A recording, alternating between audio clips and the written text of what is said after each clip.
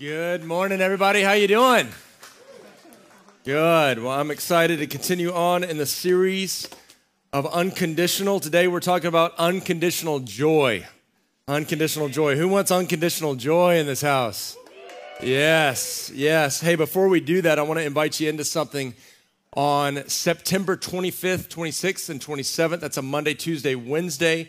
We're going to be going into a season of prayer and fasting, 3 days of prayer and fasting. It immediately precedes our planning commission hearing. We finally have a date for that, in which we're asking the Lord to bless us with permission to build our new church building. And the way that we battle as believers is not in the flesh, but in the spirit. And so we fast, asking in our weakness for God to be strong. And we're not only praying for that, but we're going to be praying for personal breakthrough. It's going to be a time of us bringing our breakthroughs before the Lord that we need and asking Him to do something. And also asking for international breakthrough, as we've been seeing God do amazing things internationally with our church family and our church plants, but also some really intense pushback and intense challenges. So we're going to ask for that too. Hey, this light right here is pulsating. I don't know if there's anything we can do with that, speaking of trials. You always have to live out your message. So as we talk about unconditional joy, my first point today is unconditional joy can change your life. Unconditional joy can change your life. And my life certainly bears witness to that. I love how many students we have in this church. Our church is overflowing with middle school students, high school students, college, grad students, international students. And I get so excited for you guys because it was the time where God grabbed a hold of me. And it was in a unique manner. I had been in the church for years. I was a Christian, but I really saw the equation I thought that would lead to happiness was Jesus plus a lot of earthly blessing, a lot of accomplishments, and a lot of extra things. So when I went off to college, I had made sure that I had the trendiest clothes that you could purchase. It was the years of Abercrombie and Fitch. So I had my corduroy pants and my moose sweaters. And I had the sweetest sports car I could buy. No 18-year-old should ever have a sports car like that. And I spent way too much time in the gym trying to have a very impressive physique. I joined what I thought was the top fraternity. And yet what I found myself experiencing was tremendous anxiety. I had the questions of, do people really like me? Am I really accepted? Will I choose the right major? Will I ever have a great job? Will I measure up to what I think I should or what everyone around me thinks I should? Will the girls like me? Will I be popular? Will I make a difference in life? And all those anxieties just boiled up to not just being mental battle, but they even affected me physically. Have you ever been so anxious that it actually makes you sick? That it actually overtakes you? And that's what I was experiencing. And in the midst of that, my best friend invited me to a small group, the small group I've told you about that met under a tree. And at this small group was an 18-year-old girl that just beamed. And I thought, this is the happiest person I've ever seen. Now, the interesting thing as I got to know her is that she didn't have all the accomplishments or she didn't have all the possessions that I thought you needed to have to be happy. She didn't have the coolest clothes. She didn't come from a family of means. In fact, I found out that there were some challenges she was dealing with. She didn't know if she'd have enough money to make it to the next semester of college. Her parents were in the middle of looking like they were getting a divorce. She didn't wear the sweetest clothes. She didn't have the coolest car. She drove a beat-up old minivan, which wasn't cool back then. And so I remember finally going to her because I kept seeing this about her, and I finally just was really direct. I said, girl, why are you so happy all the time? She literally did this. She went, Robert. And then I said, aren't you anxious? Don't you feel insecure? And she said, I have so many challenges that I find if I'm not walking with Jesus moment by moment, I'm a mess. But she goes, I actually feel his presence. And I actually hear his voice, and it fills me with joy. And men and women, it was that day that I saw the difference between conditional happiness and unconditional joy. And I decided that day, it was like this clunk in my spirit of I have to pursue what she has. And really, that was the defining moment in my life where I stopped just being a religious Christian and I started pursuing friendship with the giver of perfect joy. And little by little, it started changing me. This is what the Bible says, men and women. We're going to be in the book of Nehemiah if you want to open there. But the book of Nehemiah in chapter 8, verse 10 says, the joy of the Lord is our strength. Will you read that with me right now? The joy, I need everyone looking up, ready? The joy of the Lord is our strength. This is the lesson of the book of Nehemiah. And you wouldn't think that Nehemiah would be the joy book because over and over and over again, you're going to see trials, challenges, and weeping. Here's the context of the book of Nehemiah. The people of God are in a terrible trial. They've been captured by a raiding army. Most of them have been exiled. Tons of them were killed. The ones that were left in the land, they're weak, broken, and feeble. And to this Nehemiah, who's not even living in Jerusalem, their precious capital that's been waylaid, the walls have been destroyed, he gets to talk to some of them. And in Nehemiah chapter 1, we pick up the story. It says, they said to me, those who survived the exile and are back in the province are in great trouble. I wonder how many in this room today are in great trouble. And disgrace. I wonder how many of you feel disgraced today. The wall of Jerusalem is broken down and its gates have been burned with fire. Now this is the city that God said, this is my eternal city where my presence will forever be. And what's happened to it? It's broken down. It's been destroyed by fire. And when I heard these things, I sat down and wept. Maybe some of you are in a season of weeping. If you're not today, at some point in your life, you will be. For some days I mourned and fasted and prayed before the God of heaven. This is a challenging time. This is a painful time. This is an interesting book where we're going to see the joy of the Lord is our strength. I want to keep going because we move to Nehemiah chapter 2 because Nehemiah goes, he talks to the king. The king actually gives him permission to return back and says, you can rebuild. And so we're thinking, this is great. Like things are bad, but now God is for me. So everything is going to be great, right? Nehemiah 2:17.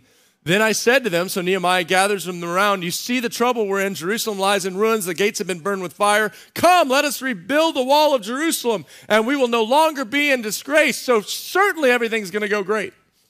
I also told them about the gracious hand of God on me and what the king had said to me. They replied, let us start building. So they began this good work.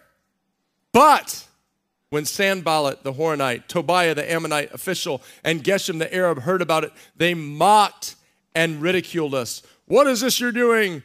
They asked, are you rebelling against the king? Can I just tell you that just because you're doing the will and the work of God doesn't mean you're not going to be mocked and ridiculed. Here's why I need to preach this message today, people, because sometimes you hear from preachers that if you'll just give your life to Jesus, everything's going to be great. And that's simply not the case. Jesus said, in this world, you will have trouble. Jesus said, in this world, you will have trouble. And then he says, but lo, I've overcome the world. Sadly, I want to tell you things are just going to get worse for them. Nehemiah 5, it says, now the men and their wives raised a great outcry against their fellow Jews. This is a hard one when people of God start raising an outcry against other people of God. So first they're mocked and persecuted. And I just want to tell you, the Bible says anyone who wants to live a righteous life will be persecuted.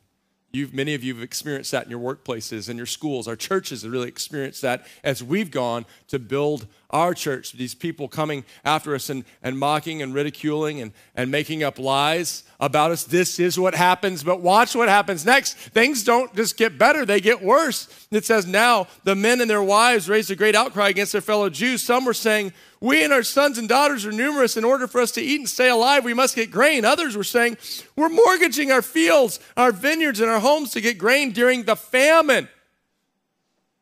I mean, this is what happens. We're like, things are horrible.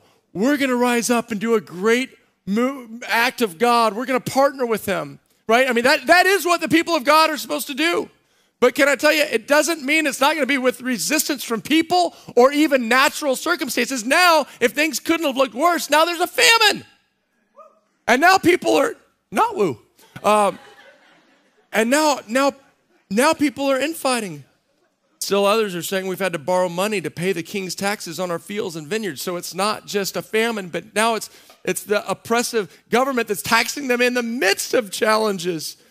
Although we're of the same flesh and blood as our fellow Jews, and though our children are as good as theirs, yet we have had to subject our sons and daughters to slavery. I mean, how can things get worse than this? Some of our daughters have already been enslaved, but we are powerless. Have you ever felt powerless, men and women? Have you ever felt powerless? You're like, this trial is too big. This challenge is too big.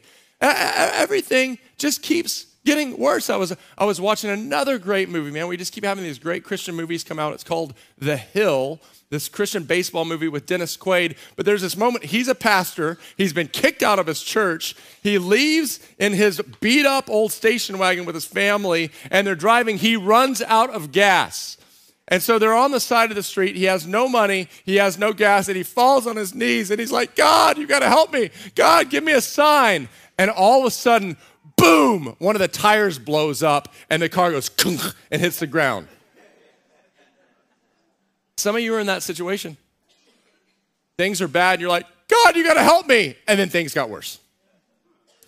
You know, this is the situation that men and women of God have found themselves in for centuries. Take heart, you're in good company. When I heard their outcry to these charges, I was very angry. I love how real the Bible is.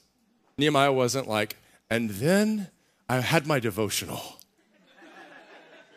And I said, praise the Lord. It says, no, I got angry. Have you ever been angry? You're like, oh, God, why these people are coming against me? Or why did my tire just blow up? Or why? You know, and these people, have you ever had financial problems where you're like, this couldn't get worse. This is how things are going for the people of God. Nehemiah 6, 1 through 9. Okay, so you think, no, that can't get worse. No, watch. When word came to Sanballat, Tobiah, Geshem the Arab, and the rest of our enemies, so they actually have enemies, the people of God will have enemies, that I had rebuilt the wall and not a gap was left in it, though up to that moment the time had not put the doors in it. Sanballat and Geshem sent me this message. Come, let us meet together in one of the villages on the plain of Ono. But they were scheming to harm me. They were scheming to harm me. So I sent messengers to them with this reply. I am carrying on a great project and cannot go down. Why should the work stop while I leave it and go down to you? 4 times they sent me this message, and each time I gave them this answer. Can I tell you, you're going to be attacked at your work. You're going to try to stand for God, and people are going to attack students. People are going to come against you, but don't stop doing the will of God. Don't quit. It's a scheme from the enemy to get you to stop because the enemy is scared of how you change lives. The enemy doesn't want people to get off drugs and find Jesus. The enemy doesn't want kids to be saved out of sex slavery and liberated. The enemy doesn't want people that are destroying their lives with suicide to hear the life-changing message of Jesus and walk free.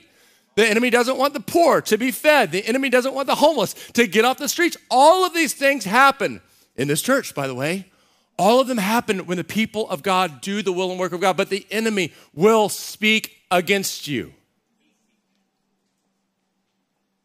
I'm about to get fired up.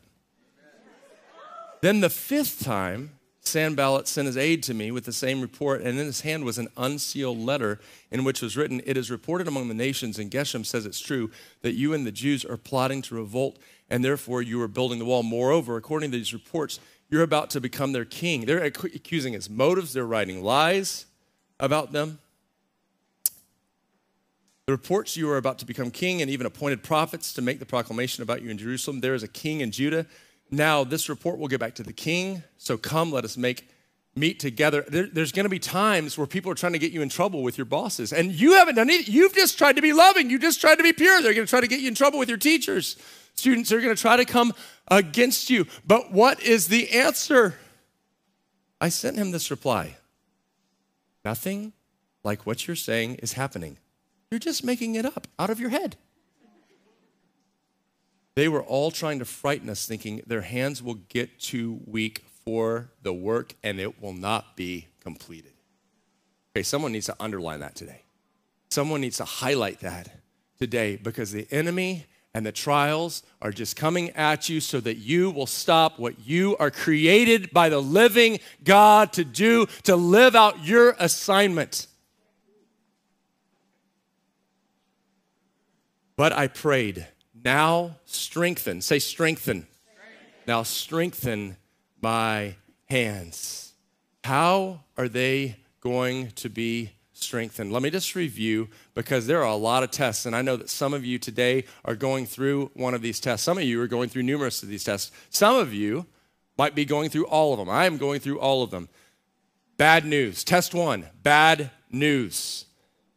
Some of you have had horrible news. I'll never forget when I was given bad news that the heart condition I was experiencing, they said, will never go away. They said, you have ventricular tachycardia with an arrhythmia. You will never play sports again. You will never be healthy again. You're going to have a pacemaker put in. I'll never forget when I had the bad news of my mom having horrible cancer. Right after Steph and I got married, we were so excited. And then, no, your mom has serious cancer. She probably won't make it.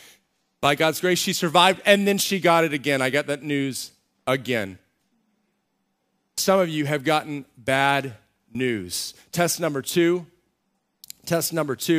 persecution, people mocking, people ridiculing, people saying all kinds of evil about you. Test number three, financial problems. Financial problems where you're like, I don't know.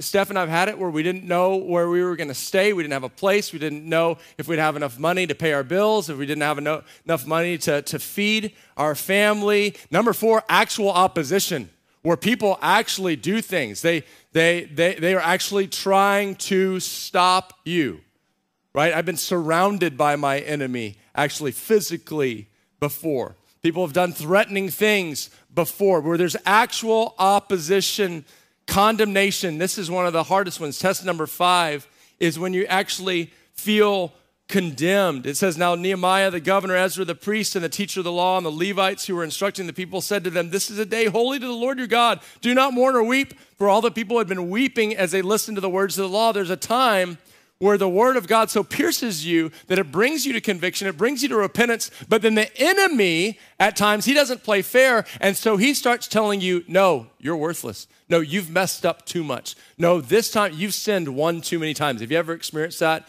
You're like, I'm not worthy of God's grace again. He can never use me again because what I've done. And so there's external tests coming at you, but then there's internal, that voice inside your head speaking, no, you don't deserve it. You won't be used by God. You've done too much. You're not worthy of it. So how? Nehemiah says, Lord, strengthen my hands. How is he strengthened? If point number 1 is this, that unconditional joy will change your life. Point number 2 is this, unconditional joy is our strength. Unconditional joy is our strength. Look at what Nehemiah 8:10 says. Nehemiah said, go. All the people are weeping, they're mourning, they're just saying, things can't get worse. And Nehemiah says, go and enjoy choice food and sweet drinks and send some to those who have nothing prepared. This day is holy to our God. Do not grieve, for the joy of the Lord is your strength.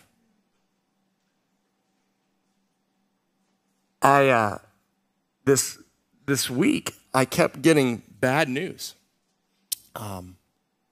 Things have been challenging. The amount of external persecution has been challenging, the smear campaign and way that people have personally attacked us. But when people around you start hurting, and a friend of mine, I get this report that she had a sudden surgery and she had a tumor the size of a cantaloupe removed from her, and it was cancerous. She has little kids, and she's facing this. One of our global workers, she went in to have something removed, and they removed a growth, and they thought, oh, it's benign, and then the reports come back, no, it's an unusual form of cancer. Another person. I had another friend that I just talked to on Thursday, another guy from my ministry when I was younger, and he calls and says, yeah, I have a cyst in my brain, and the neurosurgeon says I have to get a stent put in my back of my brain to drain the brain fluid that just keeps building up in my head. What do you do when these are the reports that you get? Some of you have this kind of health report, this kind of thing coming at you right now. And of course, we pray for healing. And of course, we've seen it. Like my heart was healed from that ventricular tachycardia and arrhythmia. Of course, we're going to pray. What do you do when someone that you're very close to, they call you and they say, my marriage has exploded. It's been torn up apart. What do you do in those moments? In those moments of such challenge, when there's no conditional joy to be found. You have to look to something that's unconditional. You have to look to something unconditional. Psalm 16:1. In his presence is the fullness of joy. Can you say that with me? In his presence, do we have that? Is fullness of joy. That's Psalm 16:11. How can that be? Jesus, if you look at the life of Jesus, he was actually known. If you look at Isaiah 53, Jesus is a suffering servant. So, Jesus was born into scandal. Like, you remember Joseph was going to leave Mary because he's like, how does this woman, how is she pregnant out of wedlock? So there's this scandal, and then he's born, and he's not born in a home, he's born in a stable. And then what happens is the king isn't excited. He decides to do the most horrible genocide of every kid under 2. Can you imagine if that's what happened in our country? The horror that would be going on. And so what do they have to do? They have to flee as religious and political refugees. And so they moved to Jesus and his family moved to Egypt as refugees. And then when they come back and you're like, yes, it's time to start your ministry, what happens is people start coming against him, right? And well, at least Jesus had these great 12 friends that were just upstanding citizens, and they always knew exactly what to say, right? And no, his disciples, Jesus comes and he's like, it's about love. And they're like, Jesus, can we burn down that city? She's like, oh my gosh, James and John. And then at least Peter always got it right. His best friend, he never put his foot in his mouth, right? No, Jesus happened to rebuke him. And then Peter, his best friend, denies him. And then his family, when Jesus is doing his ministry, they're like, hey, he's crazy. We got to go and take him out of this. Like, Jesus is one thing after another. And then his good friend betrays him. Judas for 30 pieces of silver. And what does he do? He finds himself getting his back scourged. Jesus was known as a man of sorrows, familiar with suffering. And I'm not even talking about him on the cross having the grief of all mankind. And yet, what does it say about Jesus? It says that he was anointed with the oil of joy. Jesus was anointed with the oil of joy. Actually, it says above all of his companions. He was the greatest man of joy that ever lived. How can that be? How can you go through carrying the sins of the world? How can you be called a drunkard and a friend of prostitutes? How can you have all the preachers of the day hate you, right? All the Pharisees, all the religious people, the good upstanding people all hated him. How can you go through that and be a man of joy? Let me share you the secret. Jesus' joy didn't come from earthly conditions. Jesus' joy came from within. Let me say that again. Jesus' joy came from within. This is what Galatians says. It says the fruit of the Spirit is joy. The fruit of the Spirit is love, joy, peace. Can you get that tree for me? The fruit, so I have fruit trees in my, on my property next to my house. And they just always, because they're fruit trees, they bear fruit. Like they have oranges. Every day they have oranges. I don't actually worry if they have oranges. The problem is so many times I'm just too lazy to go out and get them. I'm just too lazy to go off. But the fruit is on the tree. The fruit of the Spirit, not the fruit of Robert, the fruit of the Spirit. Pretty good. How did Jesus have joy? Because he's anointed by the Holy Spirit. Listen to what the scripture says to you. John chapter 7. John chapter 7, it says, on the last and greatest day of the festival, Jesus stood up and said in a loud voice, let anyone who is thirsty come to me and drink. Whoever believes in me, as scripture has said, rivers of living water will flow from within them. Let me just say that again. Rivers of living water will flow from within them. Here's what you got to know. Let me just nerd out for a second about the word joy in the Greek. It comes from it is the word kara. Okay? That same root word is the same word for grace. That's the same root word for the word gift. Can I tell you that joy doesn't come through external circumstances? It is a grace gift from God. And so how did Jesus have joy? Because Jesus had this.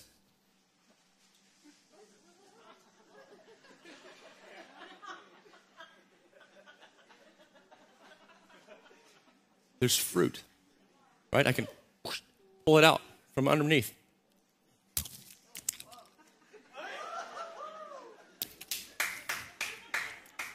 Jesus, anyone want to try this? It's actually pretty good.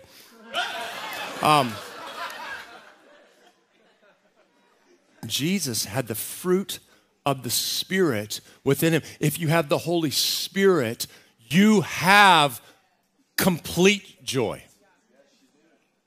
Let me read you some more verses. I want you to get convinced of this.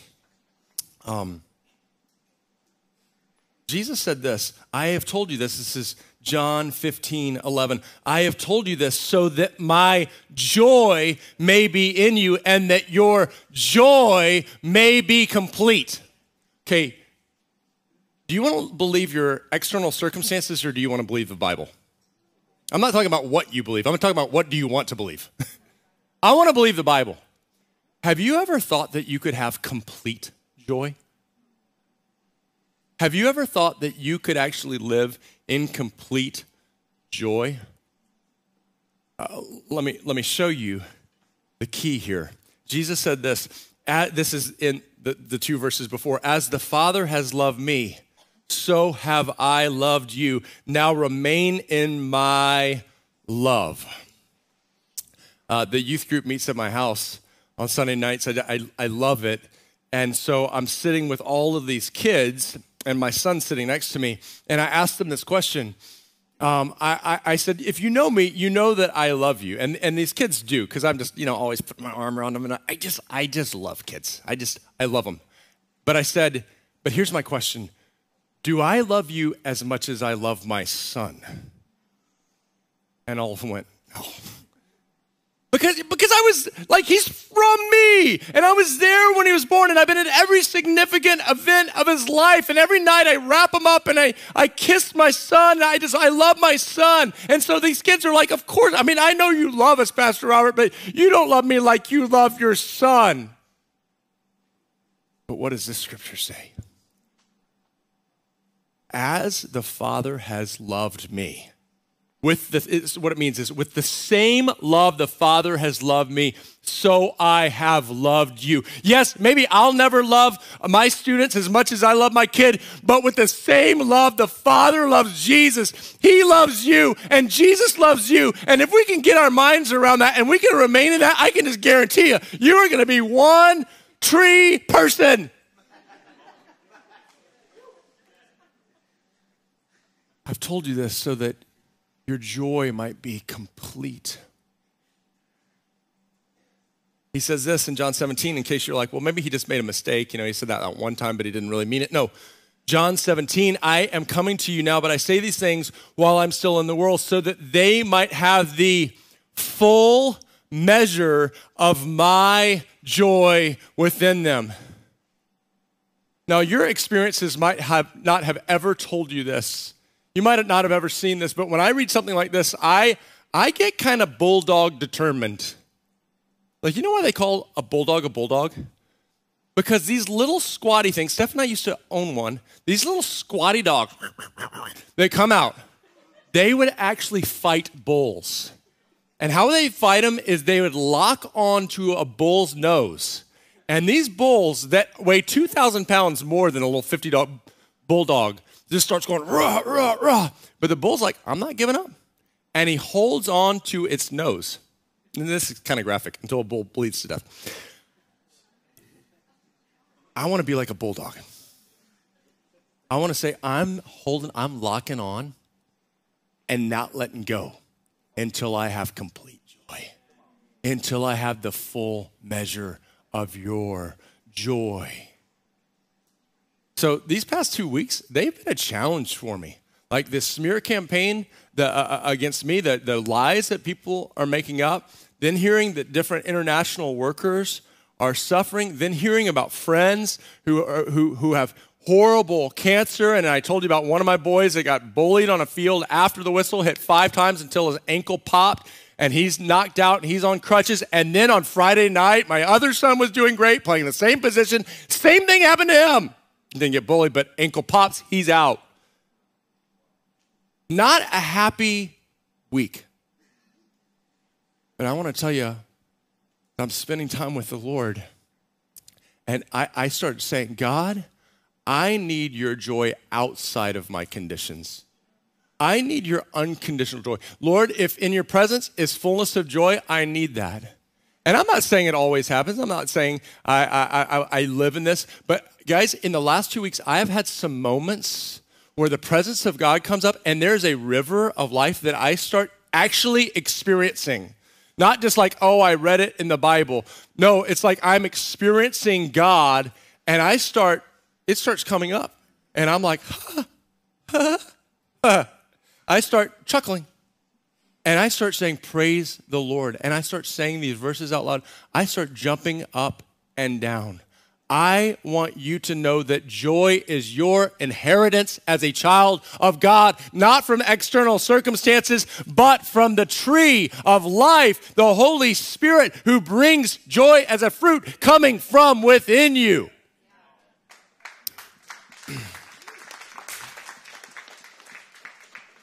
Point three. This is intense. Our trials are actually a joy accelerator. Our trials, they actually are a joy accelerator. Let's talk about one of the most confounding scriptures in the New Testament. Consider it pure joy when you face trials of many kinds. Consider it pure joy when you face trials of many kinds. You're like, what the heck, Lord, are you talking about? This is James 1, 2 through 4. Let perseverance finish its work so that you might be mature and complete, not lacking anything. Without trials, you can't learn to persevere. Without persevering, you don't learn to grow into spiritual maturity. Without spiritual maturity, you never become complete, not lacking anything. Because what do trials do? Trials end our joy in temporal things like a mocha frappuccino, coffee, latte stuff. And you're just like, I'm not finding the joy in that. And Netflix isn't doing it for me. And my little fuzzy poodle is just not enough today. And I lost my job. And so everything gets stripped away on the outside. And so you're forced to do one of two things. Either your grief drives you away from the Lord, or the pressure pushes you in to the Lord. So listen to this verse from 1 Peter. It says this: in all this you greatly rejoice, though now for a little while you may have had to suffer grief in all kinds of trials. This has come so that the proven genuineness of your faith, of greater worth than gold, which perishes even though refined by fire, may result in praise and glory and honor when Jesus is revealed. You know, when everything's going good, no one looks at you and goes, wow, supernatural joy. They're like, of course you're happy. You just got a new car. Of course you're happy. You just bought a new, of course you're happy. You just got married. But when everything's going bad, when everything's going wrong, and yet you are overflowing with joy, that's when people step back and go, praise God. Glory to God. Maybe there is something that you've been talking about because you are different. But watch this next part. Though you have not seen him, you love him. And even though you don't see him now, and some of you right now in your trials, you're like, I don't see him now. But look at what scripture says. You believe in him and are filled with inexpressible and glorious joy. I'm not talking about a cheap little happiness that came from some little thing that went right on your day, even though I'm so thankful when they do, and let's celebrate those. I'm talking about an inexpressible and glorious joy that can only come from the Holy Spirit living within you.